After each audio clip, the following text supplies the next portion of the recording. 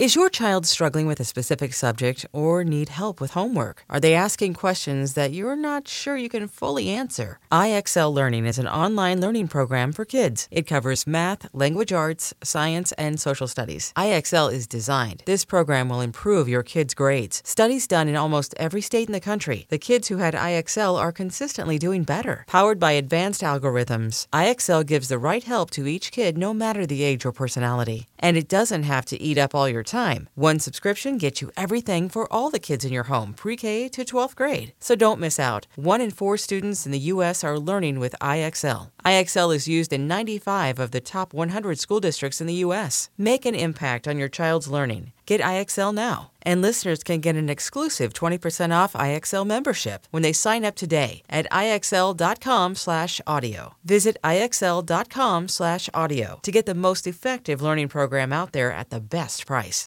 Another day is here, and you're ready for it. What to wear? Check. Breakfast, lunch, and dinner? Check. Planning for what's next and how to save for it? That's where Bank of America can help. For your financial to-dos, Bank of America has experts ready to help get you closer to your goals. Get started at one of our local financial centers or 24/7 in our mobile banking app. Find a location near you at bankofamerica.com/talktous. What would you like the power to do? Mobile banking requires downloading the app and is only available for select devices. Message and data rates may apply. Bank of America N.A., member FDIC.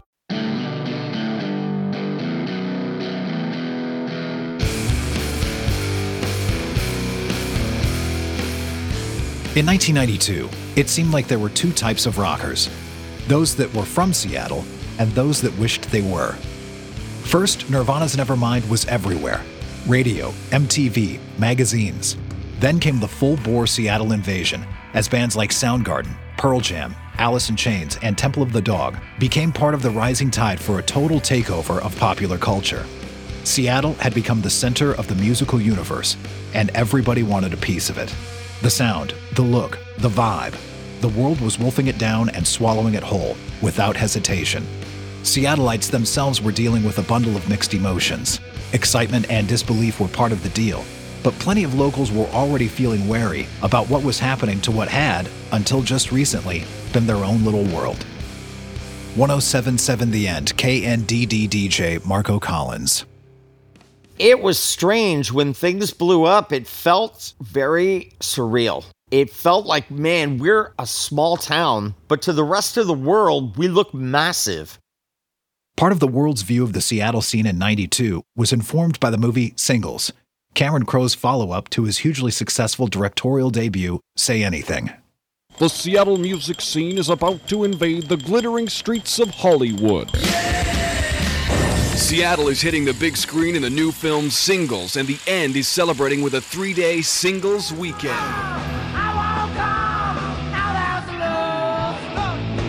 Like his first film, it was basically a romantic comedy, but it was set against the backdrop of the Seattle music scene. The movie features club segments with Soundgarden and Alice in Chains, plenty of Sub Pop t-shirts, and cameos by members of Pearl Jam, local hero Tad Doyle, and even Sub Pop co-owner Bruce Pavitt.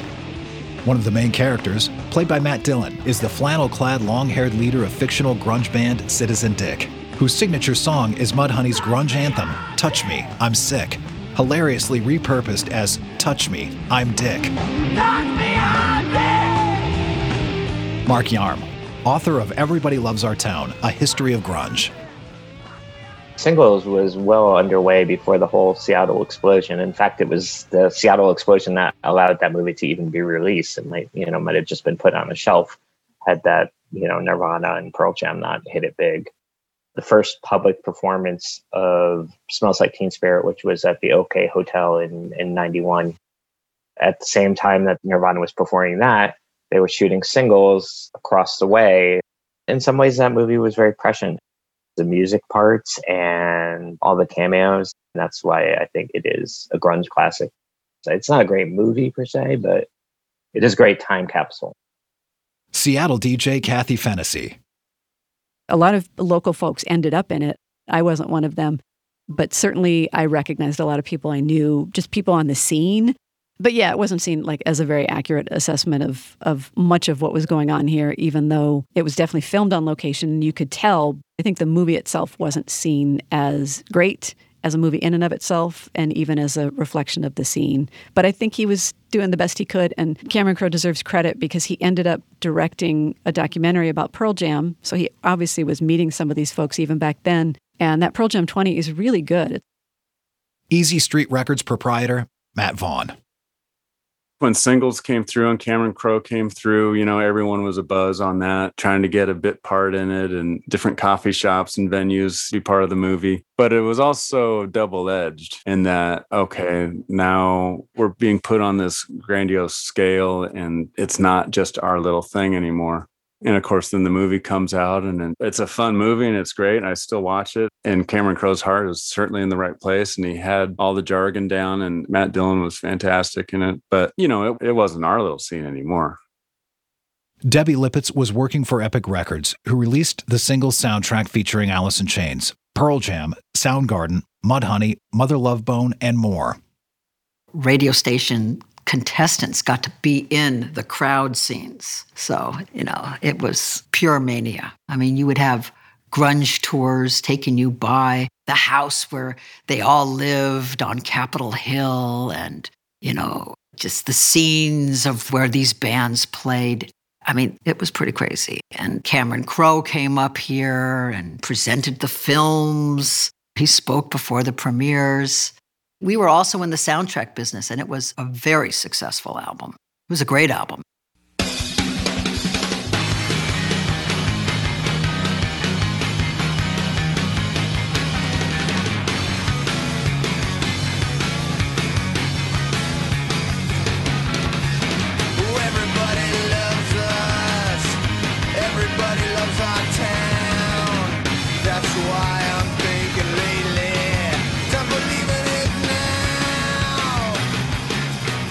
One band that benefited hugely from Singles was Screaming Trees, whose Nearly Lost You became their breakthrough hit, thanks largely to the soundtrack. Another was Mudhoney, who reaped rewards of a more immediately remunerative kind. Mudhoney kind of finagled their way into being on that soundtrack. They accepted a rather large sum for it and only recorded for like $200 or something like that. So Mark Arm, the singer of Mudhoney, was able to buy a house with that money. So it worked out pretty well for them. It's so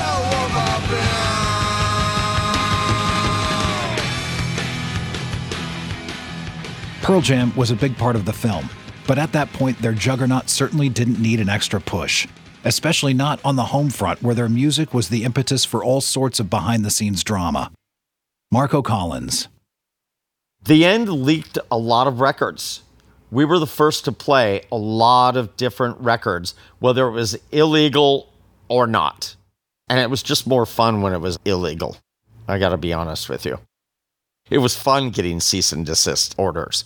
It was fun having record labels come to the station, bribe the security guy to get in, and try to kick open the front door to stop us from playing Pearl Jam. And I think you've interviewed somebody about that. I don't know. Debbie Lippitz is the person that tried to kick in the door because we were leaking Pearl Jam. I had my life threatened by one of the program directors who called my boss and said, "You better get Debbie Lippitz a bodyguard because I'm going to blow her head off." She said I'd get the premiere. We'd have to hide the records at the radio station so one didn't think that the other got it first. I would call and say, "It's in the girls' bathroom under the tampon box." Or we'd have to mail it. In those days, you could actually put it on a Horizon flight as small cargo and then say, "All right, go pick it up at the airport." But you know what would happen? The program directors would send someone to go to the Horizon small package counter and pick up all of them so no one would get them. KISW DJ Kathy Faulkner.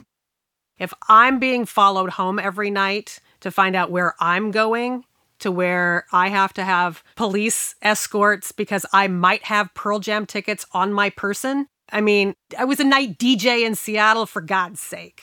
Surprise shows were notorious in Seattle. So there was this rabid people coming to town to try and find out where they might be playing. So if I'm experiencing that, I can only imagine on what exponential level a Kurt Cobain or a Chris Cornell or, an Eddie Vedder was experiencing.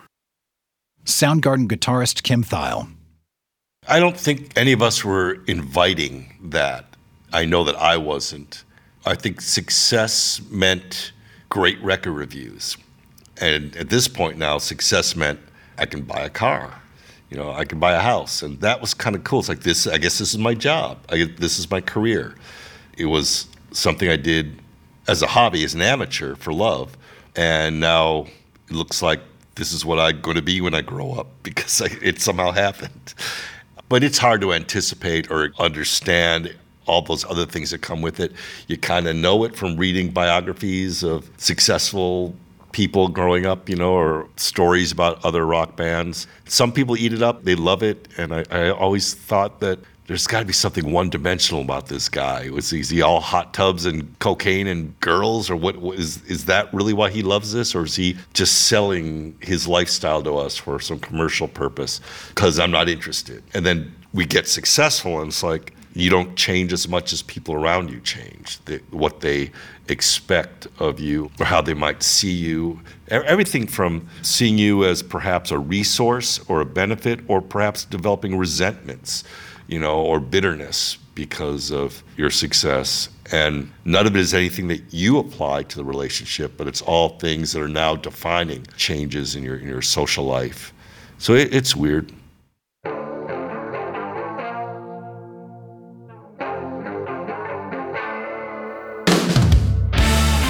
You are listening to Breaking Waves, Seattle. The story of the scene that defined rock in the 90s.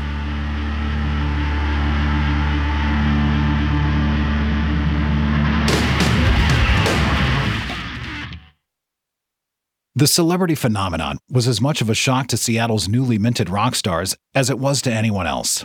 But they all responded differently. Pearl Jam eventually reacted by pulling back from the fray. Kurt Cobain dealt with Nirvana's newfound celebrity in part by decrying it in the press, but he had a complicated relationship with fame, to say the least. Mark Yarm. I talked to Danny Goldberg, who was Nirvana's manager, and he said that Kurt Cobain used to, when MTV was playing Pearl Jam's video and Nirvana's video, like if he saw that they were playing Pearl Jam's video more, he, would call up his manager and complain. So there was a certain level of wanting it, but not wanting it. Obviously, he totally wanted to be a star, but he totally didn't. If you think back to that time, it was very uncool to sell out, to become popular. Being on the cover of Rolling Stone, they did it. But Kurt wore a snotty t-shirt that said, corporate rock magazines still suck. So he was kind of having it both ways. Cobain biographer and rocket editor Charles Cross. He wanted to play it both ways. He wanted to be a rock star, have that power, but he wanted to act, I think I once described it as it's as if it were an accidental fame. That I didn't really try to get this famous, but as we know, knowing his life, and I know researching his papers, nobody ever wanted to be famous more than Kurt Cobain. Going so far as to rehearse what he was going to say in interviews years before he had those interviews. And Kurt somehow managed to get away with this idea that he'd do interviews and bitch about how famous he was. And nobody brought up the absurdity of that. I think nowadays, the way the media works now, if you were on CNN saying, I shouldn't be this famous, somebody might ask you, well, why the heck are you on CNN? But in Kurt's era, those questions were just assumed that, yes, he was the unfortunate rock star. Well, he wanted that level of success.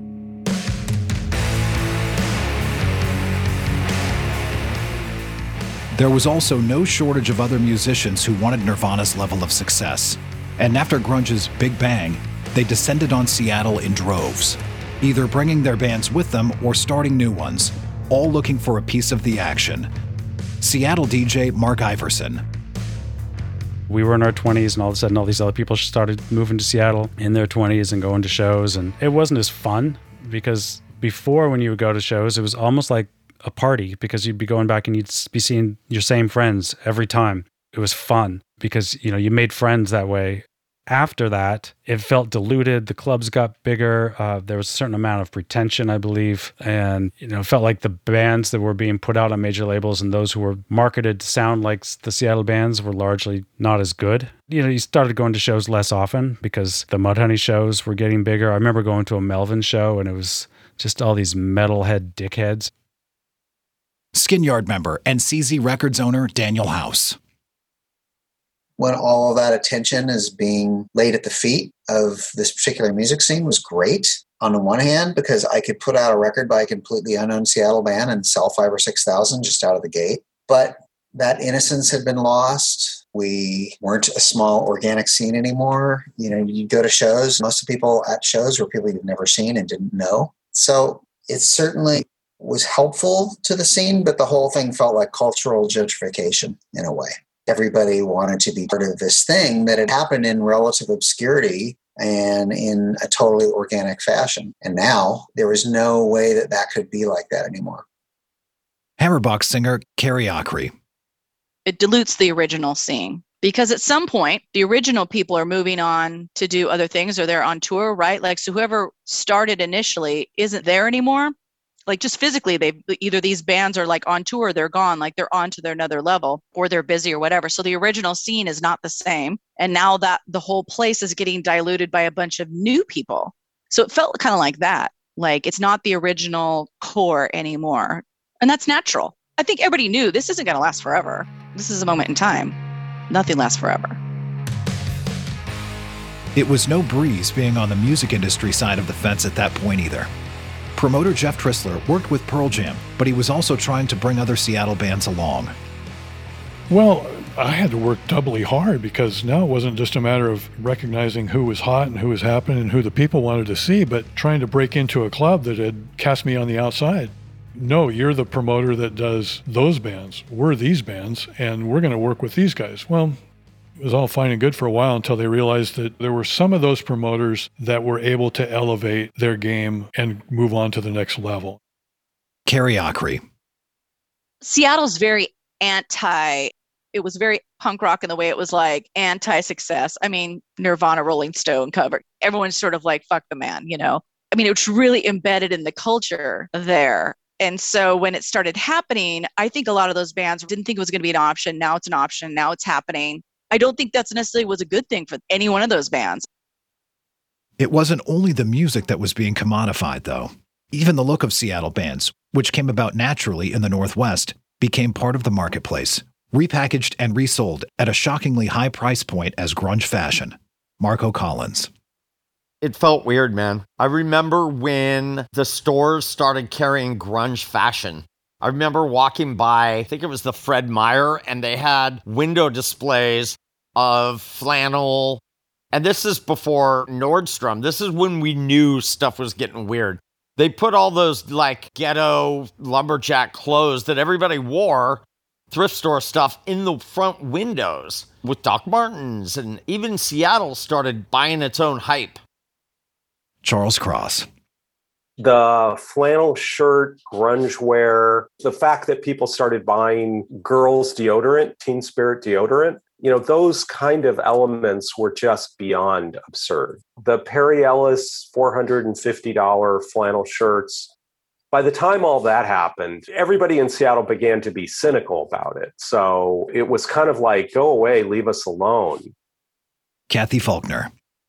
You can love it to death, and you can absolutely suffocate the very essence that drew you to that music in the first place. You know, it just put a really bad taste in my mouth watching New York Fashion Week wearing Eddie Vedder jackets and flannel that we would buy at thrift store. I mean, it just got silly, and the bands couldn't escape it.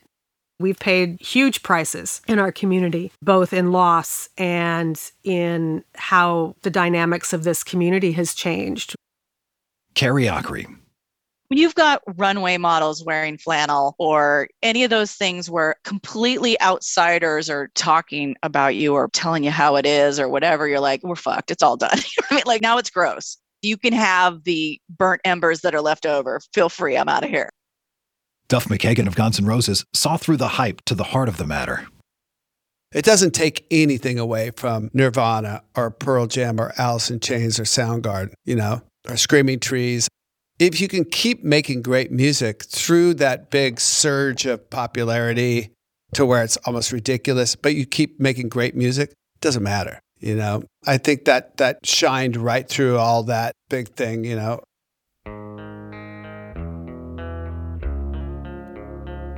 In early '93, Nirvana was powering their way through the sessions for In Utero.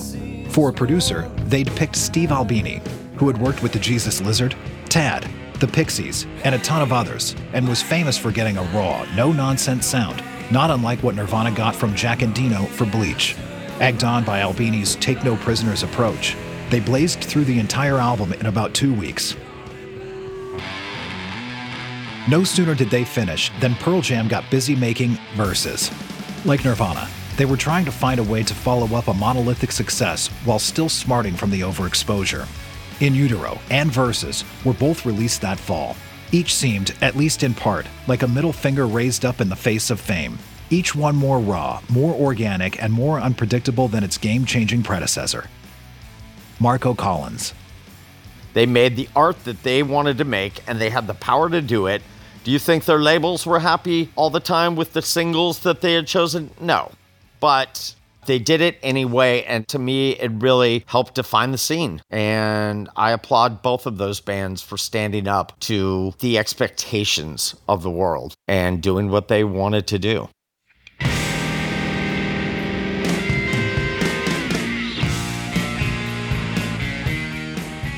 In stark contrast to Nevermind's months-long slog to the top, In Utero went straight in at number 1. The singles Heart-Shaped Box and All Apologies had the hooky appeal of the previous album's hits, but also bore a more in-your-face tonal quality. You felt like you were in the room when Cobain's amp roared and Dave Grohl's drumsticks came walloping down. The first couplet of the opening track, Serve the Servants, was, "Teenage angst has paid off well. Now I'm bored and old."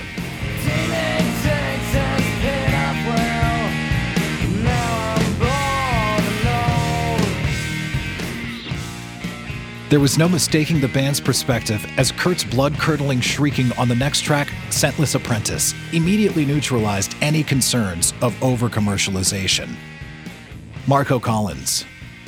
I liked the fact that In Utero was an angry punk rock record produced by a punk rock producer. I liked the rebellion in it. I liked the fact that Kurt didn't want to embrace the fame, that he wanted to prove something. I thought it was brilliant. I thought In Utero was the perfect fuck you to commercialism, because that record is not a commercial record by any means, by one of the biggest bands of all time. Charles Cross. Nirvana was trying with In Utero to respond to the fame of Nevermind and kind of trying to do a punk raw record. In fact, one of the controversies with the record is that they wanted it to sound rougher.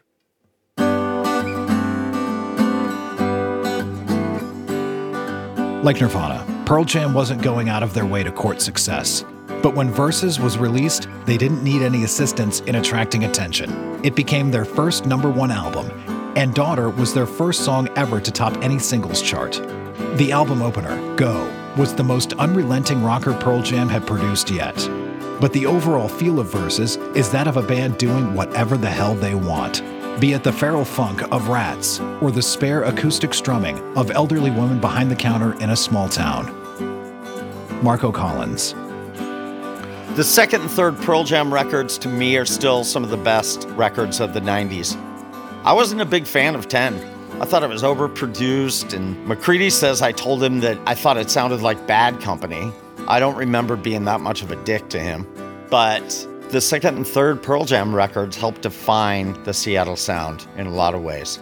I love the fact that Pearl Jam also stepped away from their commercialism and became way less produced and way more in control over their destiny. These bands released massive albums and then about-faced and made creative, artistic records from that point on.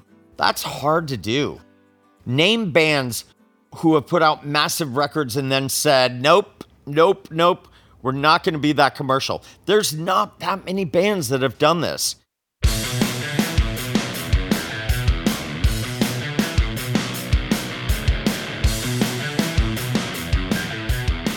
But while Seattle's favorite sons were pushing the envelope and redefining their identities, back at home, a lot of their old friends were struggling and some wound up falling by the wayside.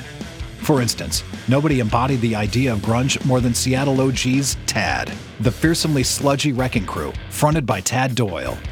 They were one of many bands destined to be chewed up and spit out by the same music business machinery that had elevated a few of their brethren.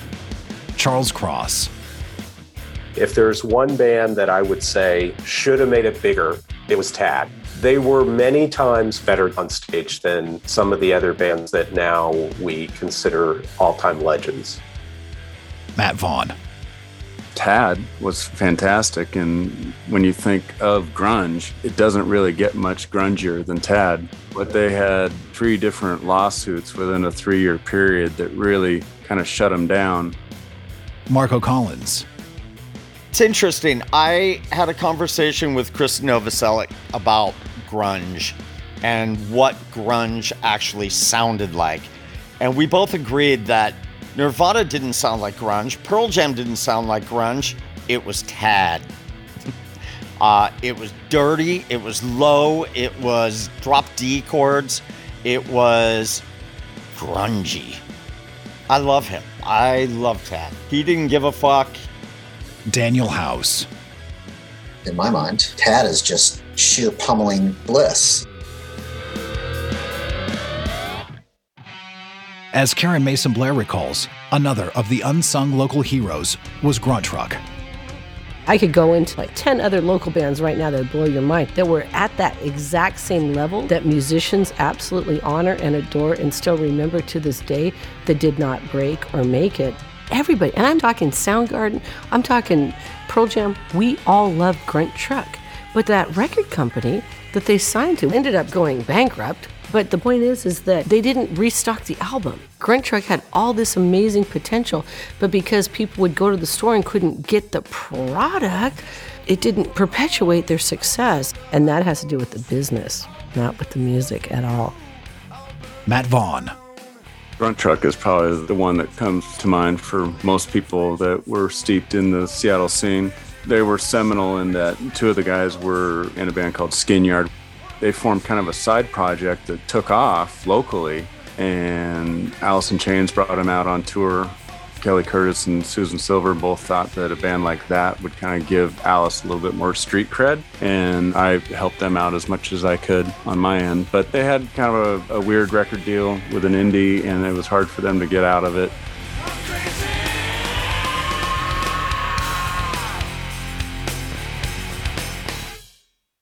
Blacktones frontwoman and KEXP DJ Eva Walker points out that there was also a black rock contingent in Seattle which went unrecognized. There's this band Image, all black band, early 90s band. Love them, did a whole story about them for Sound and Vision for KEXP. I think we titled it The Black Grunge Band You Probably Never Heard Of. The story I've heard from Image is at that time there were record labels who had, for lack of a better term, quotas as far as like black bands. They'd be like, well, we already got our black band, so, we can have another one. And you had bands like Bam Bam that was fronted by Tina Bell, black woman. And I'm sure there was plenty more. So if I talk about inclusion or people being left out, I have to talk about race also. Debbie Lippitz. There's a whole group of people that were so smart and so talented but never made it. Sean Smith is another one. I mean, the most golden voice of any rock singer that I've ever heard. Mark Yarm. People are still in Seattle and amongst that scene, still super resentful of the way all the A&R men swooped in Seattle and tried to sign every band that was wearing Doc Martens and then proceeded to drop them once they didn't perform.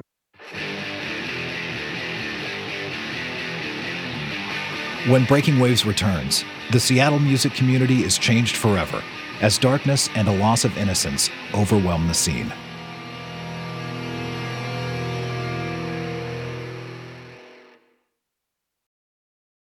When you need mealtime inspiration, it's worth shopping Kroger, where you'll find over 30,000 mouth-watering choices that excite your inner foodie. And no matter what tasty choice you make, you'll enjoy our everyday low prices, plus extra ways to save, like digital coupons worth over $600 each week. You can also save up to $1 off per gallon at the pump with fuel points. More savings and more inspiring flavors make shopping Kroger worth it every time. Kroger, fresh for everyone. Fuel restrictions apply.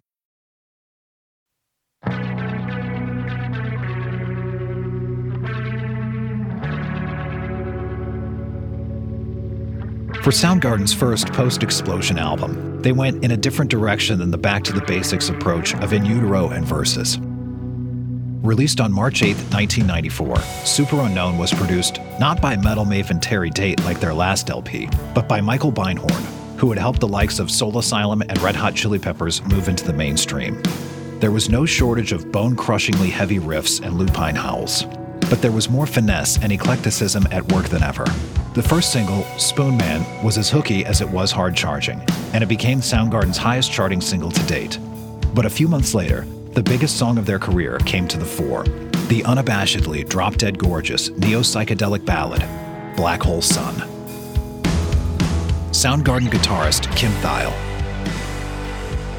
Chris wrote some songs, well, specifically Black Hole Sun, which I think we instantaneously recognize as, oh, this is like a hit. There's something about the melody that was appealing and catchy, but it wasn't candy, it wasn't bubblegum. There was something dark to it, but there's also something pleasant to it. And we knew that it would have its broadest palette if we did it. There's some hesitation because it's like, this has commercial potential that might be strange for a hard rock band, but we knew that Aerosmith had its Dream On, and Kiss had its Beth, and Zeppelin had its Stairway to Heaven. And we thought, this is going to get performed by Ben and me and Matt, and we're going to ensure that it sounds like us and has our identity and doesn't lean in a direction that would alienate our audience from the band or alienate the band from its own material. It's like, we can do this song because we hear ourselves in it. And there are other songs like that. You know, Black Hole Sun's kind of mellower for us, it seems, until various guitar heavinesses and craziness happens that gives it this whole other character. Fell on Black Days, same thing. This is a little bit mellower, but it has a darkness. A lot of Chris's vision, especially with the band, with our band, but also in other bands, was dark, you know, and he had that kind of lyrical and melodic sense about him.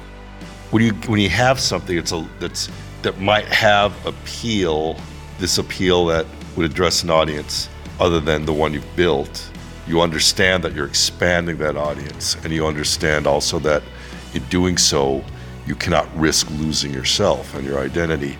And I think we had that understanding, we had those conversations, and we definitely made that song ours. Charles Cross. They had actually been around longer than any of the Seattle bands. You know, Alice in Chains, Nirvana, Pearl Jam. Soundgarden outdated them and had been a few albums before they were able to break through. I love Superunknown, but I talked to the band extensively about the album, and they were quite unhappy with the producer afterwards. So sometimes that's what happens with success.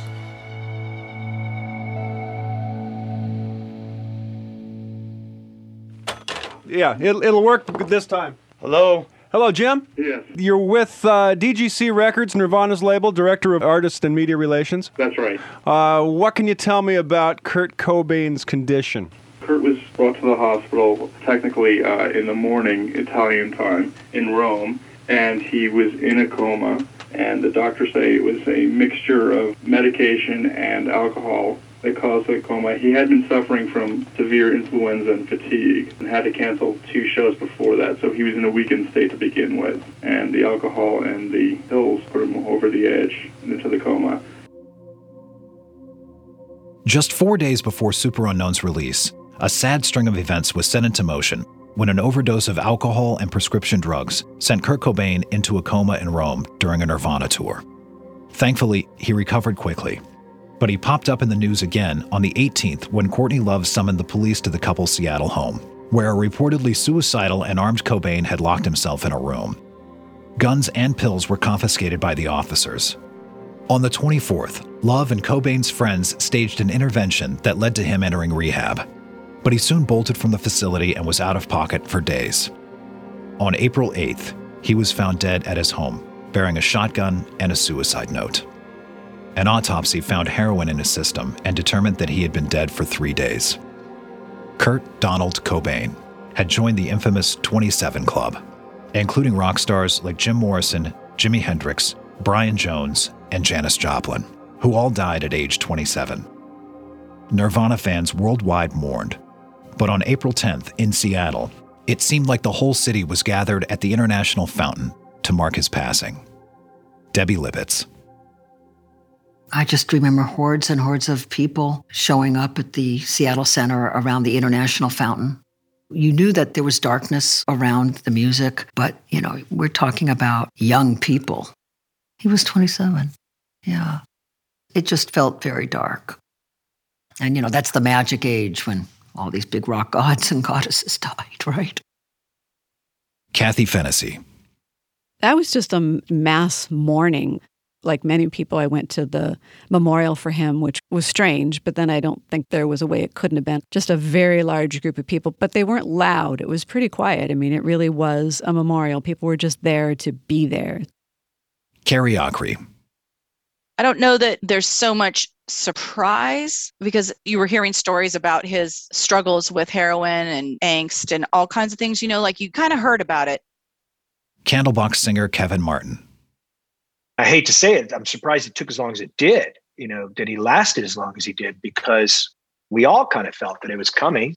The situation in Rome, I mean, for God's sakes, that wasn't the first sign of it. Charles Cross. I think those kind of media stamps that were put on Kurt really, in a way, were a disservice to him, but they also were part of his frustration with fame. Kurt and Nirvana were a great band, absolutely, and very talented, but he did not sign up to be the voice of a generation. And in a way, the idolatry, if you want to call it that, of popular culture, I think does a disservice to creatives. And with Kurt, we can't blame his death on fame. There were many different things that were happening, but all I can say is, particularly for an addict in recovery, that kind of media attention didn't help. Kurt Cobain in an interview for KISW. My theory is that a band never creates the hype. It's always whoever's working for the band. They're the ones that do the hype deal, and then eventually a band gets slagged for not living up to its own hype when the band wasn't the driving force behind that hype in the first place. Daniel House. That was certainly the end of everything in a lot of ways. After Kurt died, it felt like we were suddenly left at sea with no anchor. I think for a lot of us, we felt like this was the ultimate culmination of all of the worst and darkest ways that being under that international microscope eventually just kind of left us. The understood hero or beacon or whatever you want to call it of this international scene called grunge was suddenly dead at age 27. It just felt like it was over. And in a lot of ways it was.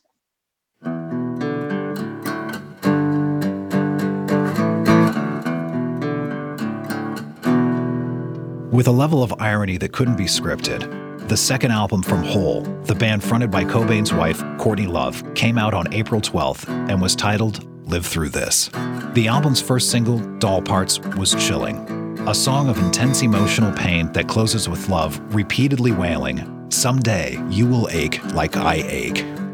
But for locals and close followers of the Seattle scene, Cobain's death was actually the conclusion of a 1-2 punch that began the previous July, with the even more unthinkable death of Git singer Mia Zapata. While her band was in the midst of working on its second album for CZ Records, Zapata was found raped and murdered in Seattle's Central District. Like Cobain, her death literally and figuratively took the life out of the Seattle scene. Carrie Acri. I think in your 20s, you think you're immortal, and then one day your friend dies and everything changes. You don't think anything terrible would touch you, and then your friend's murdered. I think it changed everybody. Marco Collins.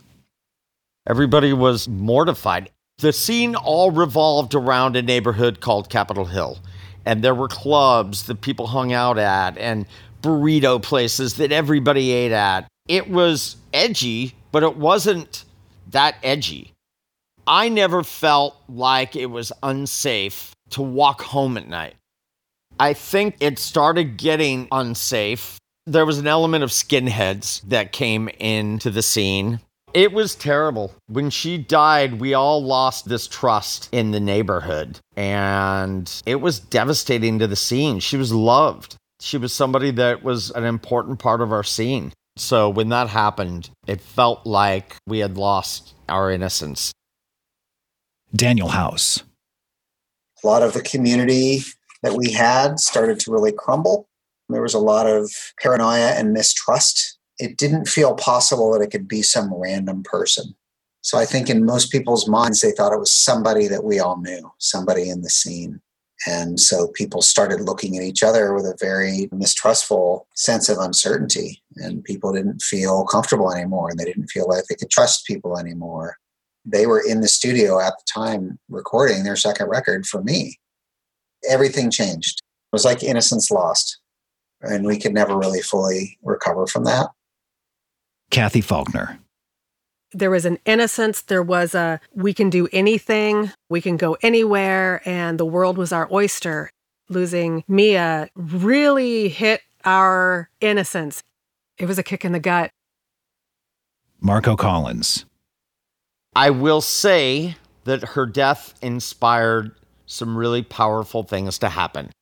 You always try to have tragedy have some meaning. There was women's defense classes set up, and Pearl Jam backed them, and a Home Alive project that was about getting women home from wherever, venues for free. And there were compilations. Pearl Jam contributed to a Home Alive compilation. There were benefit shows to make money for this organization to make sure that this never fucking happened again. So that tragedy empowered women. There were classes that taught women self-defense. And I'm proud to have been a part of that too. Seattle looked out for everyone. When Breaking Waves returns, the mounting pressure becomes too much to bear. Like a dying star, the Seattle scene finally collapses under its own weight and brings about the end of an era.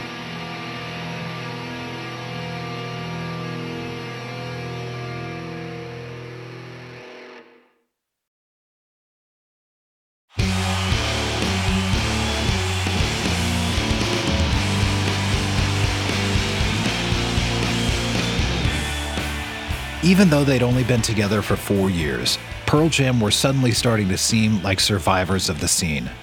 Part of their staying power came from staying true to their ideals. That's what led them into a now legendary 1994 battle with a corporate behemoth, American concert ticket monopoly Ticketmaster. Mark Yarm. The dispute was over these onerous fees that Ticketmaster would charge. It was a good fight. They were on the right side of history. I mean, they had to give in eventually because it was just too big a corporate monolith, I think. Kathy Faulkner. They didn't want to see their fans having their musical experience compromised where security was being hard on them or Ticketmaster was charging $20 service charges on a $12 ticket or, in general terms. Debbie Lippitz. They put their money where their mouth is. They just totally usurped Ticketmaster. And it was a little tough. You get a technical issue and you're up shit's creek. And it was an extreme expense, traveling across like a caravan, like traveling cities, because obviously, they couldn't play Ticketmaster venues. So they had to create their own venues. And they would go to places that didn't have any infrastructure and create a city. I don't know from a business standpoint if that made sense, but they used their power in a really good way. And that band has continued to give back as they've grown up. Jeff Trissler. You could only admire them. They were fighting a fight they probably knew they couldn't win, but they were carrying the flag and fighting for their fans. They sensed something that wasn't right, and it forced that company, Ticketmaster, to change a lot of the ways they do business. And Pearl Jam won, if that's the right word, even more credibility with their fan base. These guys care about us. Immediately after the Pearl Jam stance, Ticketmaster then, as an entity of their own, they just made adjustments to try to be more artist-friendly and adjust their service charges. Mark Yarm is more cynical about the outcome, but equally impressed at the effort. They lost that battle. I mean, they tried to do their own tour, which did not go particularly well. And obviously Ticketmaster's still here charging us up the ass. So, it's like it didn't really ultimately do anything. I mean, it's an interesting footnote seeing Jeff and Stone from Pearl Jam testifying before Congress. It was ultimately a failed battle, but a noble battle. Meanwhile, something more dismaying than improper business practices was taking its toll on rock and roll. The attack of the Nirvana Bees. It was increasingly seeming like every other new band that popped up sounded suspiciously similar to a certain stable of Northwesterners. Daniel House felt it most keenly close to home. We used to actually listen to all of the demos we received. And after all of that exploded, suddenly 90% of all the demos, everything was like Alice in Chains, Soundgarden, Nirvana, or Pearl Jam. Every Monday we'd start out our week like listening to demos, and we'd just pass them around the office, and we'd spend like an hour. And once all that started, we actually had 3 separate boxes, and there was a Soundgarden box, there was a Nirvana box, and there was a Pearl Jam box. And usually they'd get like 30 seconds, like, yep, Pearl Jam, boom, toss. Kathy Fennessy. There were bands outside of Seattle that had the so-called Seattle sound, like Silverchair in Australia. Some people would hear them on the radio and think it was Nirvana or think it was Soundgarden. Mark Yarm. There was Bush from the UK. There was Silverchair from Australia. There was Stone Temple Pilots from San Diego. At the time, they were seen as aping bands like Alice in Chains and Pearl Jam and Nirvana. Marco Collins. Well, it became obvious when the second wave of grunge bands started coming our way. When Seven Mary 3 and Bush and Live and Stone Temple Pilots and all of these bands started coming out, that things were getting watered down a little bit. I still like a lot of those bands, but when the third tier grunge bands happened, that's when I was like, this scene is dead. This scene is over. Stop it. This is ridiculous now. While the imitators were multiplying, the originators kept on innovating. Between late 94 and mid-96, lovers of the true Seattle scene got Pearl Jam's Vitalogy, Soundgarden's Down on the Upside, Mudhoney's My Brother the Cow, Screaming Trees' Dust, and Alice in Chains' self-titled third album. But some of these bands were nearing the end of their tether, and others had to hunker down to figure out a way forward.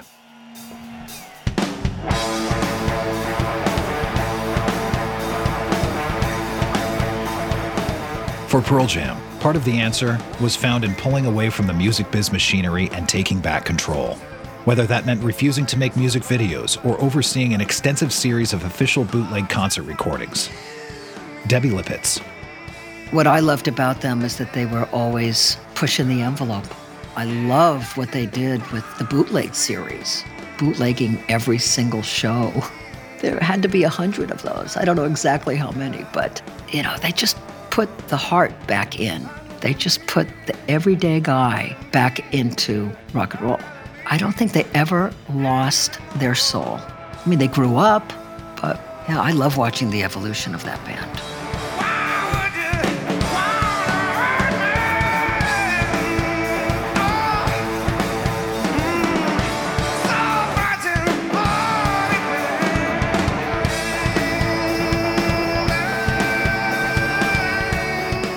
Kathy Faulkner. There was the anger and coping with success phase being put on the face of Time magazine. That was a pivotal moment in the band completely saturating the marketplace, and Eddie and maybe even the band as a whole realizing that that's not what they signed up for. Mark Yarm. Talking to someone like Chris Cornell about the whole issue of fame, he pointed out to me that Nirvana didn't have to put out In Utero, didn't have to put out those videos. There was, I'm sure, intense pressure to do that. But he said, look at the example of Pearl Jam, who were maligned by some as sellouts, but they pulled back. They stopped making videos. They stopped doing press. They stopped doing all this stuff for their own sanity. And in his view, that's why Pearl Jam basically went on to thrive, whereas Nirvana imploded. Michael Goldstone signed Pearl Jam to Epic Records. I think they had the experience and the instinct to not allow people to run faster with it than it was meant to run. I think they had restraint. I think that they made choices that at the time felt short-sighted, but have proved to be the reasons why they've had the longevity that they've had. Soundgarden wasn't so lucky. They went out on a high note with 1996's Down on the Upside.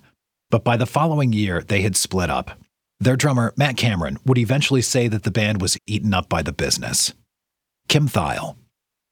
I think their responses to the success and the constant busyness and work that might have affected us in ways that had us dysfunction as individuals, differently. I know that I withdrew and kind of backed away a little bit just to secure for myself, perhaps creatively or emotionally, just some distance from the constant thing. I don't know if the industry did that as much as just some of the volume of work expected, but then also the social expectations. You need to be someone for other people. You need to be someone for the record company. You need to be someone for your fans, for your girlfriend, for your parents. The expectations and the demands increase, and at some point you could just pull back or throw punches or whatever just to get everything away from you. And I think a little bit of that was happening, definitely. And it's enough that the car had to be pulled over and somebody wasn't driving at some point. So, I mean, there's still so many ideas and so many songs. The band had every reason to continue. Chris made this comment a few times. He said, we just should have taken a break. We just should have said, stop, leave us alone, taken a break, and then come back later. But that was that. Mark Yarm. I think there was definite battles within all the bands over art versus commerce. I mean, with somebody like Chris Cornell, who was a beautiful looking man being treated as like a sex symbol, but also trying to be perceived as a credible artist. I mean, obviously he played that up. I mean, he took off his shirt all the time and he looked good doing it, which was a point of contention and sometimes, subtle mockery in the Seattle scene. But he knew how to play it. A lot of internal strife and tension and things. I mean, they've been at it for a long time. So it just kind of reached a breaking point, I think. By that point, they had Black Hole Sun, which was an immense hit. It was a Beatlesque pop hit. So they were a pop band now, like it or not, despite their grunge bona fides. That song in particular really elevated them to that level. So I can only imagine the business side stresses of having a huge hit like that. Kevin Martin. I got to know Chris Cornell when I was around 16, 17, 18, and he was a really sensitive soul and quiet and somewhat shy. Being thrown in the limelight as he was because he was a sex symbol. And he was on every fucking grunge magazine cover and always with the hair and no shirt. I mean, that can't sit well with anyone that doesn't want it that way. Carrie Acri. It wasn't necessarily fun in the end, right? Like joyful. Kim Thale doesn't want to be in front of people. He doesn't like that. The success doesn't equate joy and good, especially if you're not prepared for it, especially if you haven't asked yourself, do you understand what this entails? And do you really want that? Or do you like that? Or does that work for you? Because it's going to entail this. Daniel House. I've always just imagined that was the reason why, that they just kind of hit a point where they weren't doing what they wanted to do anymore. That's certainly a perfectly good reason to quit.